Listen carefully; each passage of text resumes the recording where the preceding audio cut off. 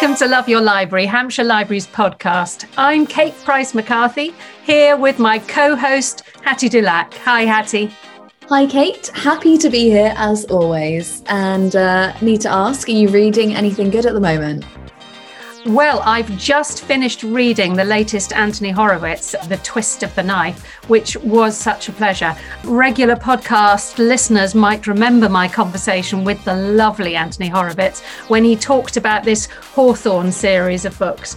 And I must say I'm quite relieved because I wasn't such a fan of the third one in the series, but this one was an absolute delight. So great sigh of relief. I'm now really looking forward to the fifth one. And how about you? Reading anything good? Yeah, I'm reading a book called Such a Fun Age by Kiley Reid, which was a massive international bestseller in 2020. It's a book about a young Black woman's relationship with the mother of a child that she babysits. And it really sort of explores the dynamics of privilege in an interesting way. I think one of the things that made it so popular and so critically acclaimed is the writing style, which is very conversational in a way and very colloquial, which is nice to read. I think Kiley Reid's been hailed as perhaps a similar figure to Sally Rooney in that sense, that the language is very kind of fluid. Some of the themes you're talking about slightly reminding me of Little Fires Everywhere by Celeste Ng, which is a book we talked about a while ago. And thank you to our supporter BorrowBox, the library app that lets you download ebooks and audiobooks straight to your phone or tablet. Now, today's episode of Love Your Library brings you an interview with Ali Hazelwood. Now, what a character Ali was. She was such a lovely person to chat to. In fact, it took us a while to get to the interview because she was busy checking to see that I was coping with the sad news about the Queen. And then we were talking about the corgis, and then we were talking about her mother's risotto. And so it took us ages to get down to talking about the book. But she's a fascinating character because, well, her pen name is Ali Hazelwood. She is obviously Italian originally. And she's actually a neuroscientist. And she was, until very recently, a professor of neuroscience.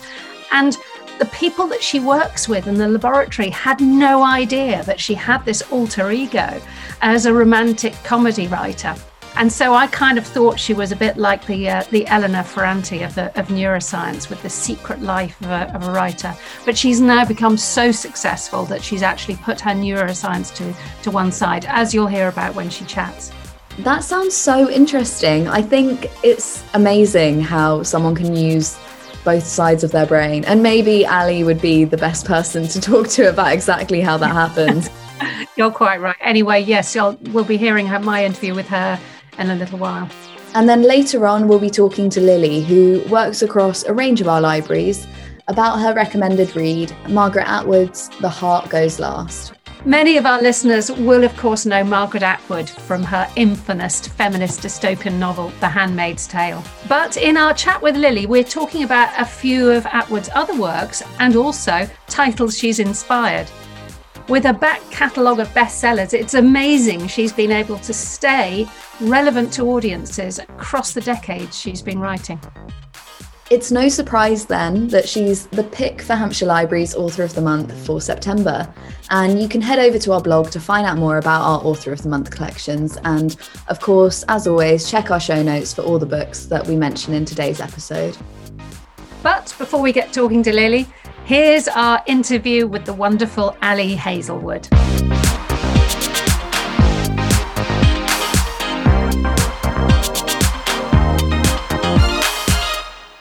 Before we play this interview, unfortunately, we did have a few technical issues and the sound quality isn't the greatest. So many apologies for this dodgy soundtrack. But we didn't want you to miss out on a really great chat with a wonderful author. But just wanted to say we were sorry that it might be a bit hard to hear some of Ali's responses. So thank you, Ali, so much for joining me to talk about your lovely new book, Love on the Brain. So can I start by asking you to tell us a bit more about it? Of course. Love on the Brain is the story of a neuroscientist who is selected to lead a very important project at NASA that has to do with building these really cool helmets for astronauts. And she is originally over the moon because her career has been like hitting a rough patch, and she's been stalling. So she's like, okay, this is where I come in and I fix everything, and my life is going to be so much better.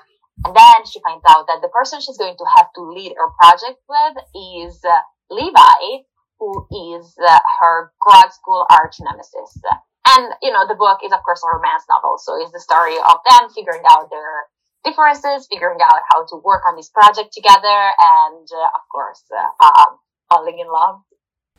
Exactly. So it's one of those classic love stories that we know and love so much, where the two people start off seemingly to hate each other. Now, before I read this book, I had heard it described as a STEMinist rom-com, which did kind of bring a smile to my face before I'd even begun it. So for those people who might not be as familiar with the term STEM, would you perhaps explain what a STEMinist romantic fiction book might be? So I think STEMinist is a sort of like portmanteau, and I don't know who came up with it. I know that like I remember hearing about it back when I was in grad school, and then like I forgot about it, and then my editor at Berkeley, my US editor Sarah, kind of reminded me of the term, and she's been using it for marketing, and I love it. So STEM stands for Science, Technology, Engineering, and Math, and it's basically actually, I have to say that the term has been evolving. I think a lot of people say STEAM now. I don't even know what the A stands for, but like just to be more inclusive of a bunch of like other disciplines, and which makes total sense. But the idea of STEMinist is basically, the way I see it, and I hope I am correct, is everything that regards women in STEM fields that are usually male dominated. And yeah, I like this term. I think it's cute, and it's kind of easy to understand what the book is about, just like from the term. And your background, like the book's main character, B, is a neuroscientist, and I'm slightly in awe of the fact that you're actually a professor of neuroscience. Am I right in saying that? I was until a couple of weeks ago. I actually am taking a year off to focus on writing. But yeah. Okay, well, I just find that so amazing. That's just wonderful. I understand you see this book as a kind of love letter to neuroscience. So what is it about neuroscience you love so much? I think for me, the reason why I always gravitated toward neuroscience is that I always felt, I especially was interested in why people are different from each other. Like I always felt like, and like not to get like too deep or too sad or sappy, but I always felt like there was something weird about me. I remember like growing up, I was like, why there are these things that seem so easy to others and are so hard to me? Why there are these things that like I just cannot seem to do? Why am I different from, my friends? Why am I different from other people in my family? And I think that's why I decided to gravitate toward neuroscience. I just wanted to know more about individual differences. And neuroscience is a very interesting way to explain it. Not that we are what our brain is. Like there is a lot of, there are a lot of studies, a lot of literature that actually, looks at how genetics and epigenetics and the collaboration between nature and nurture actually shape who we are. But the brain was just such a fascinating organ for me since the very beginning. So that's what I like about neuroscience, like the idea that I can maybe predict someone's behavior, parse a little bit of what someone is, what their choices are going to be based on the structure and function of their brain. Or at least that's what was fascinating to me from just like from an academic point of view. That's why I got into neuroscience. And I think I I talk a little bit about it in the book. I kind of gave B, the main character, the same passion for neuroscience, which was fun. It was like, it's really fun to like infuse your love for something into something you write. Yeah, no, I get it completely, and that passion comes across. I really love the moment when B's doing these almost like seem to be like magic tricks with the with the astronauts, where she's playing around with neuroscience and she's totally blowing their minds. Is that really something you can do as a neuroscientist? 100%. Yes. That's amazing. And I was very much like, I remember the first time I saw that, I think I was still in undergrad still. And that was my reaction. Like, I was literally writing my reaction to the first time that I saw someone like interrupt speech. So basically the idea is that what you can do is you can use this transcranial magnetic stimulation, where you are basically sending this magnetic and therefore electric impulse to a person's brain, which I know sounds really invasive and really scary, but it's all very safe. And you can disrupt the functioning of little parts of the brain. And because you can map certain functions of the brain to certain locations and certain systems, if you disrupt those systems, then people are going to like do things that they don't realize they're doing, or they're going to be unable to do other things. And one is, if you stimulate Broca's area, which is part of the system that is important to produce language in the brain, then people are going to have a hard time speaking. And I remember being in the lab, and this is probably not something that the IRB and the university would want to know, so I'm not going to give detail, but like me and the other students, so we would like do it on each other. And it was like so much fun. Mm-hmm. Or another thing was like, we would make each other's fingers twitch. Like we would stimulate each other's motor cortex to force each other to move. And that was like so much fun for me. And it was such a tangible proof that our brain is up there doing things all the time. I loved it. It's not the research that I ended up doing myself. I do more like neuroimaging than neurostimulation, but it was incredibly interesting for me, and I thought it was fascinating. So yeah. It's really nice when people say, "Oh, I like the science in the book," because I'm like, me too. Yeah, well, it is. It's such a wonderful mix that you've got all this fascinating science stuff, and yet you can't get away from the fact that it's a very, very funny and incredibly romantic. And perhaps surprisingly for a romantic novel, Marie Curie is a theme that runs through this book, because she's such a major role model for B in her work and also in her romantic life. And B has this Twitter feed of what would Marie Curie do? And it's a wonderful link to romantic stories like, I think you mentioned another film, but I immediately thought of The Shop Around the Corner. And so what gave you that idea for involving Marie Curie in this story in the first place? She's almost like a frame for it. Yeah, exactly. So, you know what's funny? I got the idea from Never Have I Ever, which is this amazing, I want to say Netflix series. It's produced by Mindy Kaling, and the main character, Debbie, is an Indian American teenager who is she has some anger issues, and because she has some anger issues, because of how her personality is, she's just this very impulsive person. The framing device for the series is, like the narrator for the series is John McEnroe, who is someone, I don't know anything about tennis, but he apparently was this very famous tennis player a couple of decades ago, who was mostly known for his temper.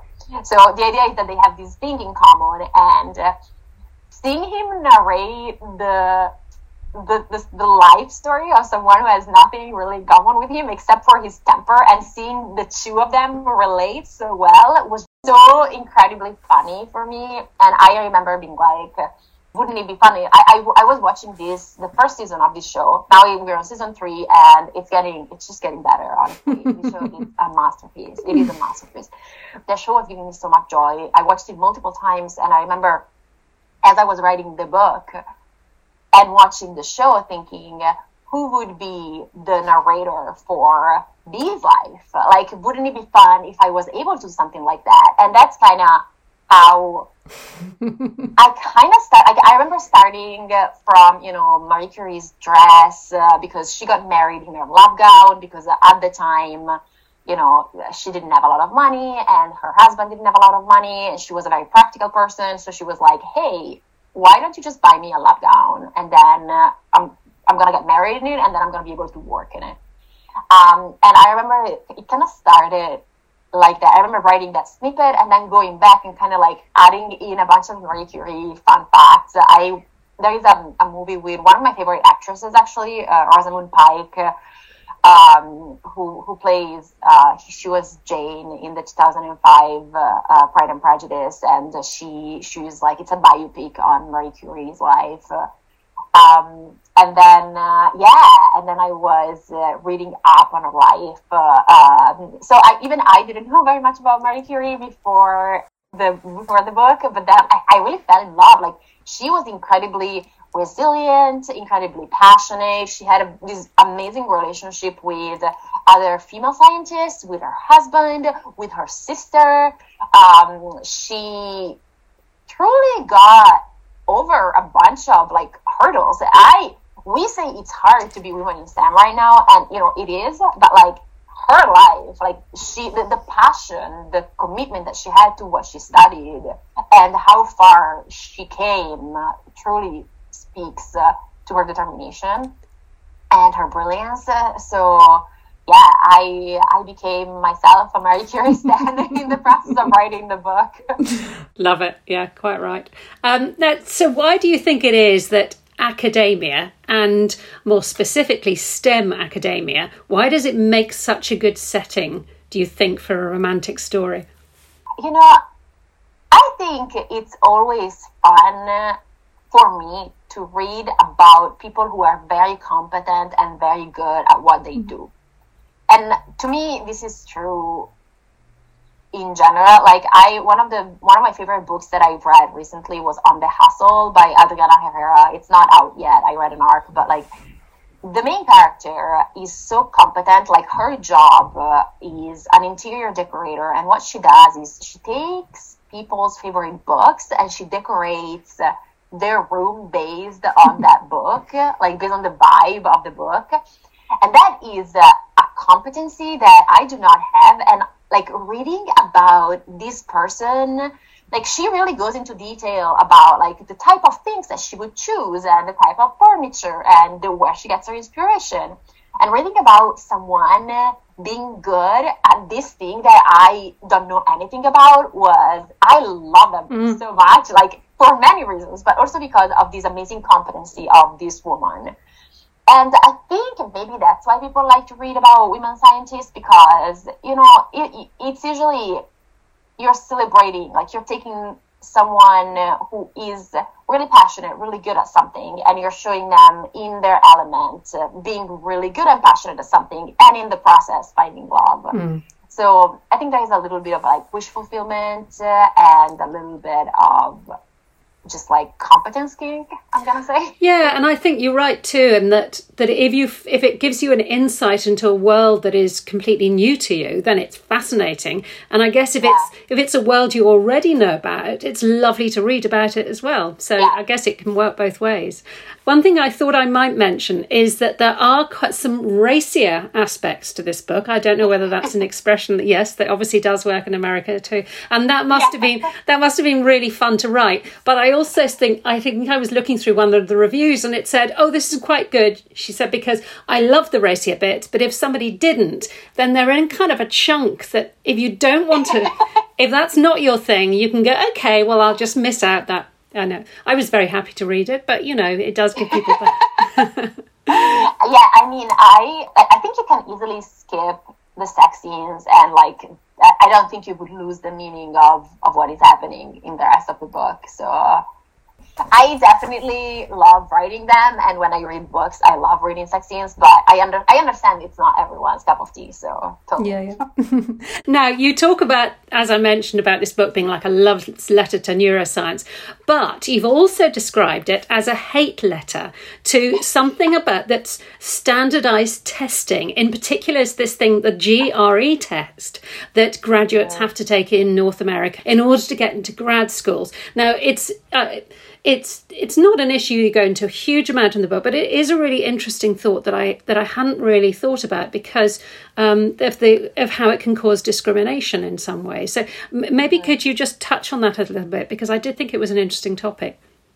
Of course. So the GRE is, the GRE, the SATs. I personally, as a grad student in STEM, what I had to take to start grad school was the GRE, but like there are similar things that the SATs and the ACTs, I think, are to enter college. Then there are other types like the MCATs, that's to start medical school, and the LSATs, that's to start law school. So basically, America is hugely dependent on standardized testing, and these tests are a couple $100 a pop, and you're going to have to travel to the testing center. You can't take them from home. They are usually timed, and there are very few accommodations that are available for people that are, neurodivergent or that have issues that might prevent them from testing. And there are a bunch of ways where you can prepare for the test. And I want to stress that you're preparing for the test. You're not preparing and learning knowledge that is going to help you in grad school or in your life. You are preparing and studying on how to work and take the test successfully. So you're basically learning a bunch of different tricks. There are books that you can take. There are tests that are private tutors. And they are very expensive, right? So what is going on basically is that the people who usually succeed at this type of testing are the people who are able to afford the prep material and the prep process that usually comes up before the test, or they are the people who are able to take the test over and over again until they have the highest scores. It really becomes like so many other things in life. One of those people who have more money are going to do better just because they have more opportunities. There have been several studies that have found that, your financial situation, your access to resources are very high predictors of your score in this test. And what is most interesting to me is that there have been several tests that have shown, several studies that have shown that there is no real predictive values, and that these tests are not really telling us who is really going to do better in grad school, because the type of skills that you need to go through grad school are not really the type of skills that are measured by these tests. So there has been a movement that has been growing more and more that is trying to kind of like abandon these tests because they are seen as like instruments of gatekeeping that are making academia even less diverse than it already is, and it's already a predominantly white, often predominantly male environment. I myself was a professor while I was writing the book, and I could see how many people within my department hated the GRE, but then at the same time the university was pushing for us to use it, or it would be very hard to stop using it. We actually stopped using it last year. That was one of the good things of the pandemic. The pandemic really helped, like, kind of with a bunch of changes, just because it became so logistically hard for people to get to the testing center or, make testing appointments. So people were like, you know what, we're just going to stop asking for the test, which was great. Yeah, that's something that I am very passionate about. I could literally, like, it's my soapbox topic. So it was really just nice to be able to include it in the book and say how much I hate it. Yeah. And Yeah, I mean, to be able to have that thread as a storyline within this book is just, for it to fit perfectly in a rom-com is just wonderful. So yeah, I salute you for doing that. Now this, I believe this is like your second full-length book. After your first book, The Love Hypothesis, was such a massive success. So what is it you think that readers connected with in such a big way with that book? What can you give a reason for why it hit the right notes at the right time? You know, I wish I knew, because then I could replicate it, but I really don't. I'm not sure. I think a part of it was that it was a book that was like just a happy ending type of book that came out at a moment where a lot of people were looking for happy endings type of things, because, you know, it's been a tough couple of years.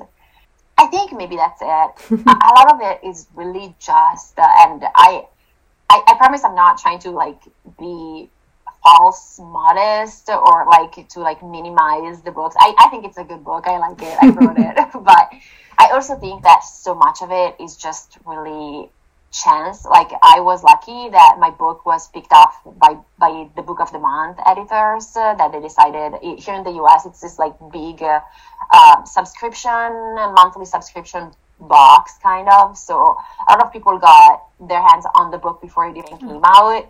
And a lot of the people who got it were TikTok influencers who they liked romance. It was the romance option in that week, and so they like romance. They read the book. They talked about the book on TikTok. Other people liked it. So sometimes you just really get lucky, and people talk about your book to the right people, and the word of mouth kind of starts. So I don't know that there is. On the one hand, I want to say, oh yeah, it's because it was the perfect book for the perfect time. But on the other hand, I really think that sometimes it's just a matter of coincidence. There are so many amazing books out there that I think could have connected so much with the audiences, but maybe the audiences didn't even know that they were there at the same time. And I know it because I have a lot of people that I debuted with who were, you know, they were with me with the whole publication journey, and then like maybe their books didn't get as much attention, and you know, there is a lot of luck that is just part of the publishing process. It's something we really can't control. It is amazing how much TikTok does have an influence of in books now. It's extraordinary. Yeah, you had quite an unusual route to get to be published in the first place, because you weren't necessarily trying to be a published author. So can you tell us a bit more about that? Because I was really intrigued by that story. Yeah, I was really lucky and really privileged, actually. I was writing fan fiction, and my agent came across my fan fiction, and she had been looking for, like, my agent was predominantly a young adult agent, but she had been trying to, like, do more romance, but, like, she knew what she was looking for, and she also kind of happened to like the same Star Wars fanfiction that I wrote. So it was like a very coincidental / lucky / right place, right time type of thing. Kind of like, you know, the success of the book. And what happened was that she just read my fanfiction, and she was like, she just reached out to me on Twitter. She was like, I'm an agent, and if you ever want to rework one of your fan fictions, we can talk about it because I really think that it might be something that I could help you with, and that traditional publishing might be receptive to.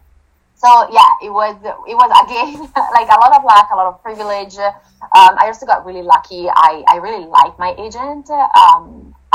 She's the best, honestly. She is. I like her. I like her as an agent. She is a very good partner for me. Like, she's someone that I can go to and tell her my ideas, tell her what I feel uncomfortable with, what I like, what I think I'm good at, and she is incredibly helpful. She's also like, I like her as a person. Like, she's amazing as a person, which is, you know, it doesn't hurt to feel like it's such a close relationship between agent and client, and you have to trust someone, and yeah, my agent's just the best. So I love her, you know. And so in that first book, they were, you know, you originally started with writing about characters from Star Wars. And so, what are you, can I ask finally then, what are you working on now? Right now, I am writing my fifth book.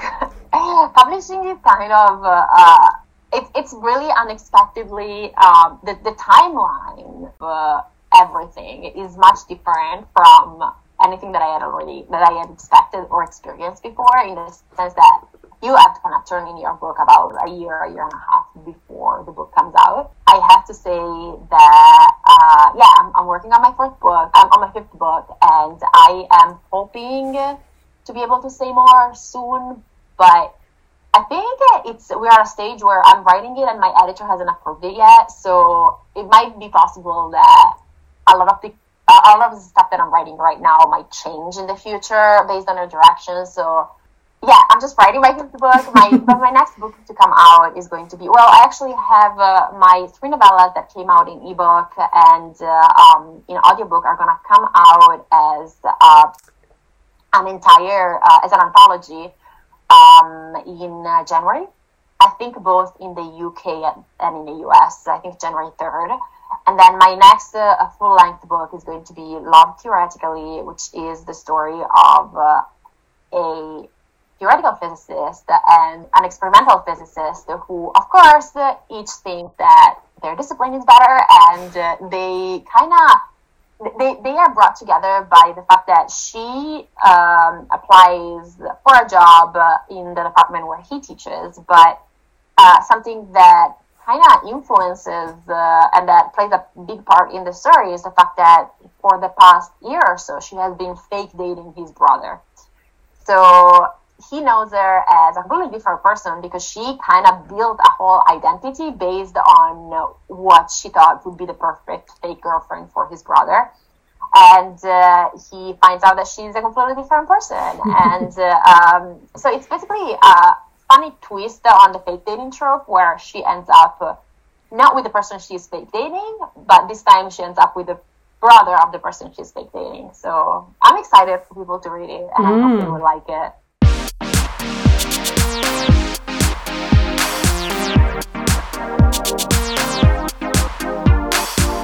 I really enjoyed speaking with Ali.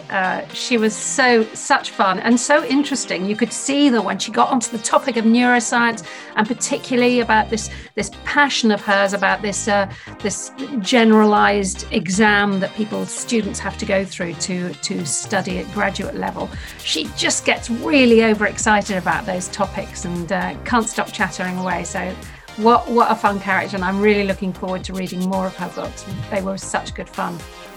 Yeah, I was going to say, I can't imagine a STEMinist rom-com ever really making it onto my to-read list. But when you hear an author that's so passionate and so exciting, how can you not? It's going straight on my to-read list. I'll be looking that up any second. Yeah, definitely. It's such a fun read. And moving on to the second part of this episode, we speak to Lily about life at the libraries that she works at and a few of her recommended reads, of which she really has a good spread. So let's get into it.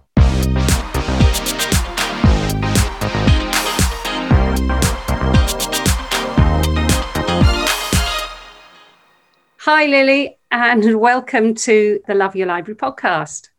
Thank you so much for having me. Oh, it's a pleasure. So you're a library team assistant for Hampshire Libraries. Could you tell us a little bit about your role and where you work? So my main base is Waterlooville, but I actually am an annualised hours library team assistant. So what I do is I travel to about 5 different branches close to Waterlooville and provide cover. So I get to see lots of different people in all different branches. So it's good fun. So on to our book recommendations. Lily, would you tell us a little bit about the book you've chosen and why you chose it? So I've chosen The Heart Goes Last by Margaret Atwood. It was the last book that I read, actually, but I really enjoyed it. It was a book that I picked up while I was at work, and initially I put it back because it was on the science fiction shelf, which is not a genre I particularly like or am drawn to often. But I decided by the end of the day to go back, take it home and just give it a go and see what it was like. And I actually ended up really enjoying it. So what's the story about? So it was about a couple, Charmaine and Stan, who are living on the fringes of society. There seems to have been some sort of dystopian near future, but it's not made entirely clear. And they're recruited into a program which gives them the opportunity for what they think is a better life. Yeah, it is interesting, the idea of genres like that with something with a science fiction tag. It's like I would generally think, oh, I'm not into magical books.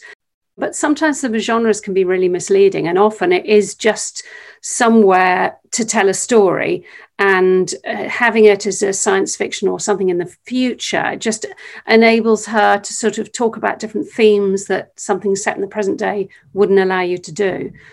So did you feel that it was a science fiction? Did it make you more tempted to try other science fiction? It actually has. It's not science fiction in the sense of aliens and being on a different planet or anything like that, but dystopian feel to it was similar to stuff that I'd read before, but now it sort of made me want to read more science fiction, even if that would be something more mystical or less grounded in reality than that was. Yeah, I find that with both books and films, is that often science fiction can really surprise me for just giving me ideas and new ways of looking at our world that you wouldn't have had before. So is this the first Margaret Atwood book that you've read, or have you read others of hers? No, so I read The Handmaid's Tale a few years ago. I studied it as part of my A-level, and I hadn't read any more after that just because I didn't think that I would have liked her other things, looking at the blurbs and things like that. No, it's definitely made me want to read more and explore her as an author, because I think novels provide quite a wide range of perspectives on different issues that can be applied to modern day, even if they're set in a near future or another society. I think it's all very real and applicable. It's very plausible. Yeah, I mean, particularly with Handmaid's Tale, which is the one I've read of hers most recently, you know that everything that's happening in that book is happening somewhere in this world as we speak. So even though she's constructed a world of the future, it is still so much of it you can just relate absolutely to stuff that's going on. Yeah. I think that's almost the beauty of a sci-fi or fantasy book, because you can just kind of set it anywhere, at any time, any place. Sky's the limit, really. It means that you can explore those social structures and themes in ways where you don't have to worry about it being realistic or plausible in a kind of, you know, there might be a dragon there, or there might be a talking, you know, a robot companion or something like that. You know, you can really get creative with that genre, I think, as a writer, which is amazing. So what kind of books and what kind of genres do you like, Lily, if sci-fi isn't initially your thing? I mean, most recently I've been reading a lot of contemporary Japanese fiction. I find that quite interesting. I think the way that Japanese authors write is a lot different to like a lot of the English and American authors that I've read, and just the way that they construct stories. They leave a lot more up to the reader. Mainly I read a lot of things to do with social issues, of like family dramas, things like that, things that are very much grounded in reality or quite plausible. I was going to say, are there more Japanese writers available now to read, translated into English? Yeah, there's quite a lot actually. And with the way that translation is now and how accessible that is with technology and communicating with people, it's meant that the genres picked up quite a lot over here, and with English speakers. So that's been quite nice, and it's just been nice to almost explore another culture through writing and fiction. It definitely expands your worldview, doesn't it? Yeah, I was going to say, yet again, it just shows with reading how you can just live a million lives through books. And yeah, really interesting what you were saying about how much that Japanese writers maybe let the reader work out more for themselves and use their imaginations in that way. I wonder whether that's linked to their poetry or what, how that's emerged as a particular something that stands out with Japanese writers. I can give you some book recommendations. Yeah, Convenience Store Woman. That was a really good read. It was really quick as well. I think it was under 200 pages. So if you're just starting out, it's quite easy. And is that one, do you think you could get at the library? Yes, yeah, I've seen a few copies. Excellent. Hanging about, so it is very accessible. And I think the author actually has a new novel called Earthlings, which I've not read yet, but it had very good reviews. So interesting. I think there's this kind of cultural, in the entertainment sphere, there's definitely a higher presence of the kind of East Asian, TV shows, films, books, like all of the culture is becoming really, I've noticed among sort of young people that I know, they're really being seized by of interest in films and books from places like Japan and South Korea, particularly being influential nowadays. I think things like Netflix probably make it 10 times easier to access TV shows and films from around the world. And once you've kind of got those in your mind, you might be thinking as a reader, what stories are out there, what else can I kind of dip into from this culture that's just across the entire world. You can access it immediately by a book or by a program. And I guess if publishers can see that something like the Squid Games, which is a South Korean TV series, can be so popular in the mainstream, then hopefully that'll give them more confidence to start sharing books with us that are from different cultures as well, because I think we are more open to it too. We've been talking about The Heart Goes Last by Margaret Atwood. Hattie, what book did you want to talk about today? Well, staying very on theme, I think I'm going to talk about a book that, if you are familiar with Margaret Atwood, you probably are familiar with this book as well. No, it's not The Handmaid's Tale, but it is the sequel to The Handmaid's Tale, which is The Testaments. So this was a book that came out in 2019, which is, I think, 34 years after it was first, after The Handmaid's Tale was released. So a huge gap. And it's set 15 years after the events that occur in The Handmaid's Tale, and kind of, covers from a different perspective what's going on at that time in the fictional land of Gilead. So again, it's kind of that dystopia. I would say there's sci-fi elements of it. And for me, this is a really interesting book because it kind of had so much hype. It was so popular even before it had been released. I think it was shortlisted for the Booker Prize before it had even been released. And it did go on that year to joint win it with Bernardine Evaristo for The Testaments, and then Bernardine Evaristo's Girl, Woman, Other one as well. So yeah, it's also been released right in the middle of the kind of hype around the TV show that's come out too, which I really enjoy as well. That's a different take on the classic story.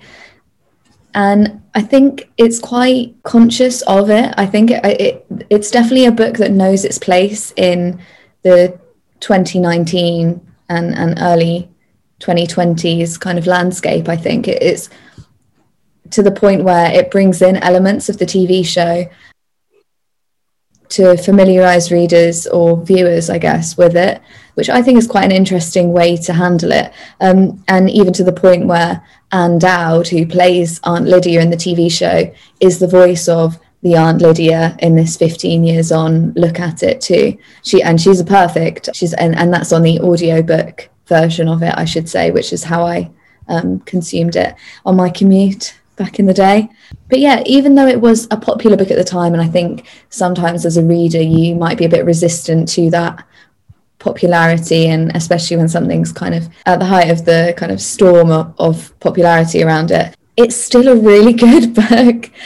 It's different from the original. I've seen a few negative reviews about it saying that it lacks the gravitas of the original, which, if you haven't read The Handmaid's Tale, is a pretty harrowing story about futuristic society that uses fertile women's wombs as chattel, really, and kind of they keep them almost just for breeding, and they're treated really horribly, and it's all to do with a really awful, just a terrible view of how to kind of further society by just addressing underpopulation in a kind of abusive and controlling way. This doesn't quite have the same emphasis on that element of it. I think, it acknowledges that side of things has been handled, but then it comes in and is a much more action-driven plot. It's a bit more of a thriller. It definitely goes towards a resolution, which is, for people who might have felt that The Handmaid's Tale ended without that resolution in place and wanted something a bit more to happen, this is definitely a much more exciting book to read, I think. But yeah, and also I think the seriousness, the gravitas is still there. It's just there differently. You've got a shift in perspective. The story is told from two different or a few different characters' perspectives, and they're different. So yeah, well, it's hard to not spoil it, but it's very good. I would definitely recommend that. Yeah, I remember reading it and just feeling it was a real adventure romp. You were it was a real page turner because you were excited to see what was going to happen next, on the edge of their seat, are they going to make it or not, and all this kind of daring do, which I kind of wasn't really expecting, and it is much more ramped up in this than I'd remembered from The Handmaid's Tale. But yeah, I really enjoyed it. She's such a great writer. Is it, Lily, have you read The Testaments? No, I haven't, and I'm actually glad that you've said what you've said about it, because I was a little bit, I didn't want to spoil The Handmaid's Tale almost, especially as you were saying, there was so much media hype, and I was a little bit worried that I would be disappointed and let down after having really enjoyed The Handmaid's Tale for what it was. So no, I think that's definitely going to be on my to be read list. Yeah, definitely. Yeah, no, I did really enjoy it. So yeah, we've been talking about another Margaret Atwood book, The Testaments, which came out. It came out, I don't know, 4 or 5 years. 2019. There you go. Yeah. Well, I am going to pick. I've picked a book that is on theme, but it's not another Margaret Atwood book. It's a book called The Power by Naomi Alderman that came out in 2016, and it actually won the Women's Prize for Fiction that year. Its central premise is that women have developed this ability to kind of release electric shocks through their fingers, and it gives them this incredible power, as the titles alludes to. And I've picked it because there's some really close connections with Margaret Atwood, particularly with The Handmaid's Tale, particularly with The Testaments as well. Margaret Atwood acted as a kind of mentor for Naomi Alderman for this book, and I think she did even suggest plot points, but possibly even more than that. I think having this mentor relationship, you really feel that Naomi Alderman is kind of giving not a pastiche, but sort of honouring the tradition of Margaret Atwood's stories. So you can see it's the sort of influence shining through. So with the structure of The Powers, it's a book within the book, and so it's kind of bookended beginning and end as academics in the future looking at these stories of these women, of this extraordinary phenomenon that happened, and exploring it as academics. And that had echoes with the sort of framing, or at least some of the ending of Handmaid's Tale. But I think more specifically, it's all about exploring the sort of gender, the power imbalance with genders, and because everything becomes turned on its head totally with the power that women get given. But then it's kind of not saying, hey, first of all, you're kind of going, yay, patriarchy overthrown. But then you realize, actually, when women have got the power, it's just as bad. It's just power that is the negative, rather than necessarily within genders.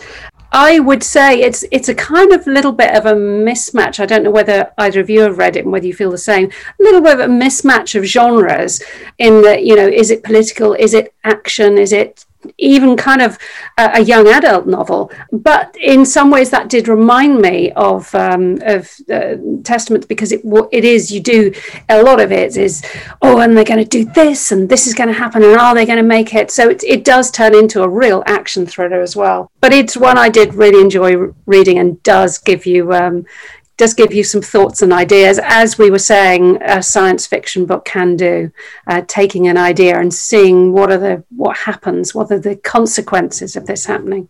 So Hattie, you've been nodding your head. Is The Power something that you've read as well? Yeah, absolutely. I think you might have recommended that to me quite soon after we first met, actually, walking around a library.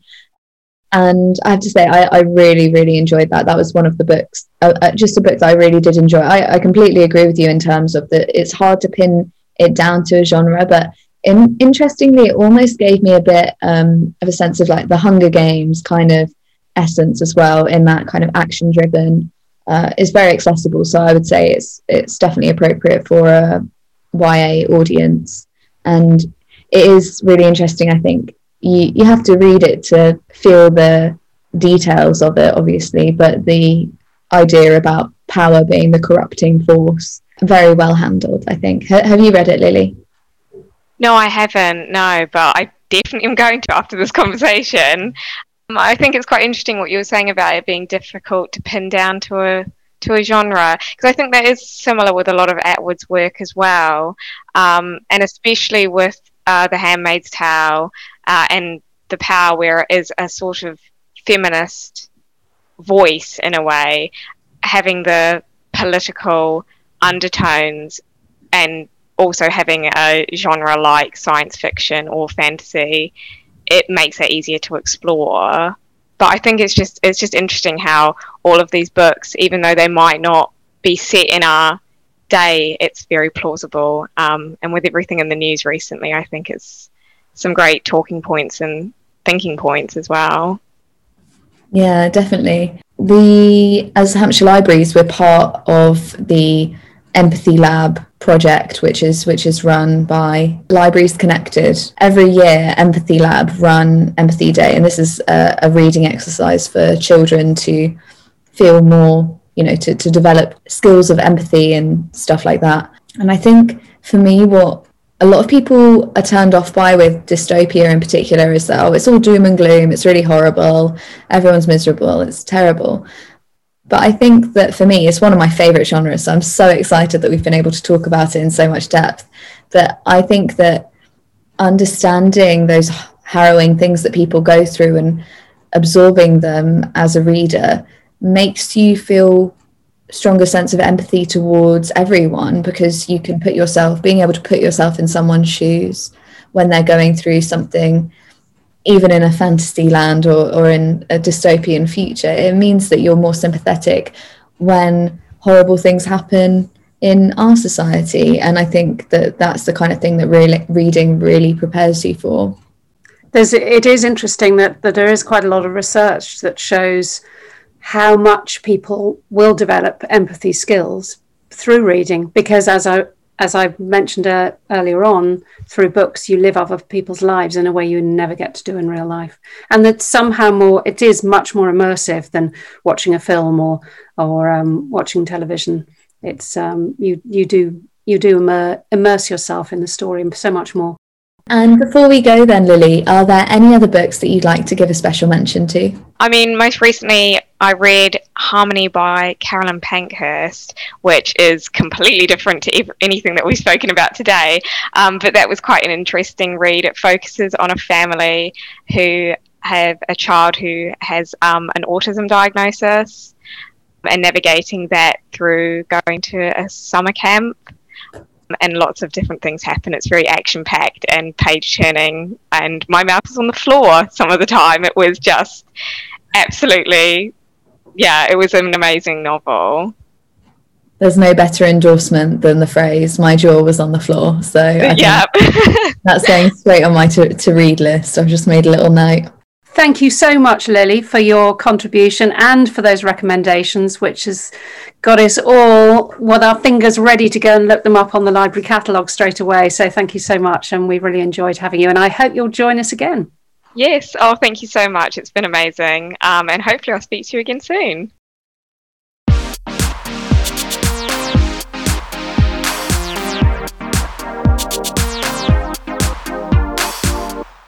That was great. So many writers and so many books that I've never even heard of before. You know, sometimes you actually ask me where I get my recommendations from, Kate. And to be honest, all the research for this podcast and conversations with our library teams is the perfect place to kind of start digging for those recommendations. It is absolutely true. If you're ever stuck for a book to read, then go into your library and ask the people working there. They just are such a mine of information with brilliant recommendations. And they're really good too. If you say, oh, I like this book and this book, they may well know of authors that will be similar and that you'll love just as well, but you might not have heard of. Well, lovely to chat with you, Hattie. Well, that's us for today, and I look forward to seeing you for the next time we get together to talk about books. Thank you very much to lovely Ali and to Lily and our supporters BorrowBox, and of course, thank you very much for listening. I'm Kate Price McCarthy, and I'm Hattie Dulac.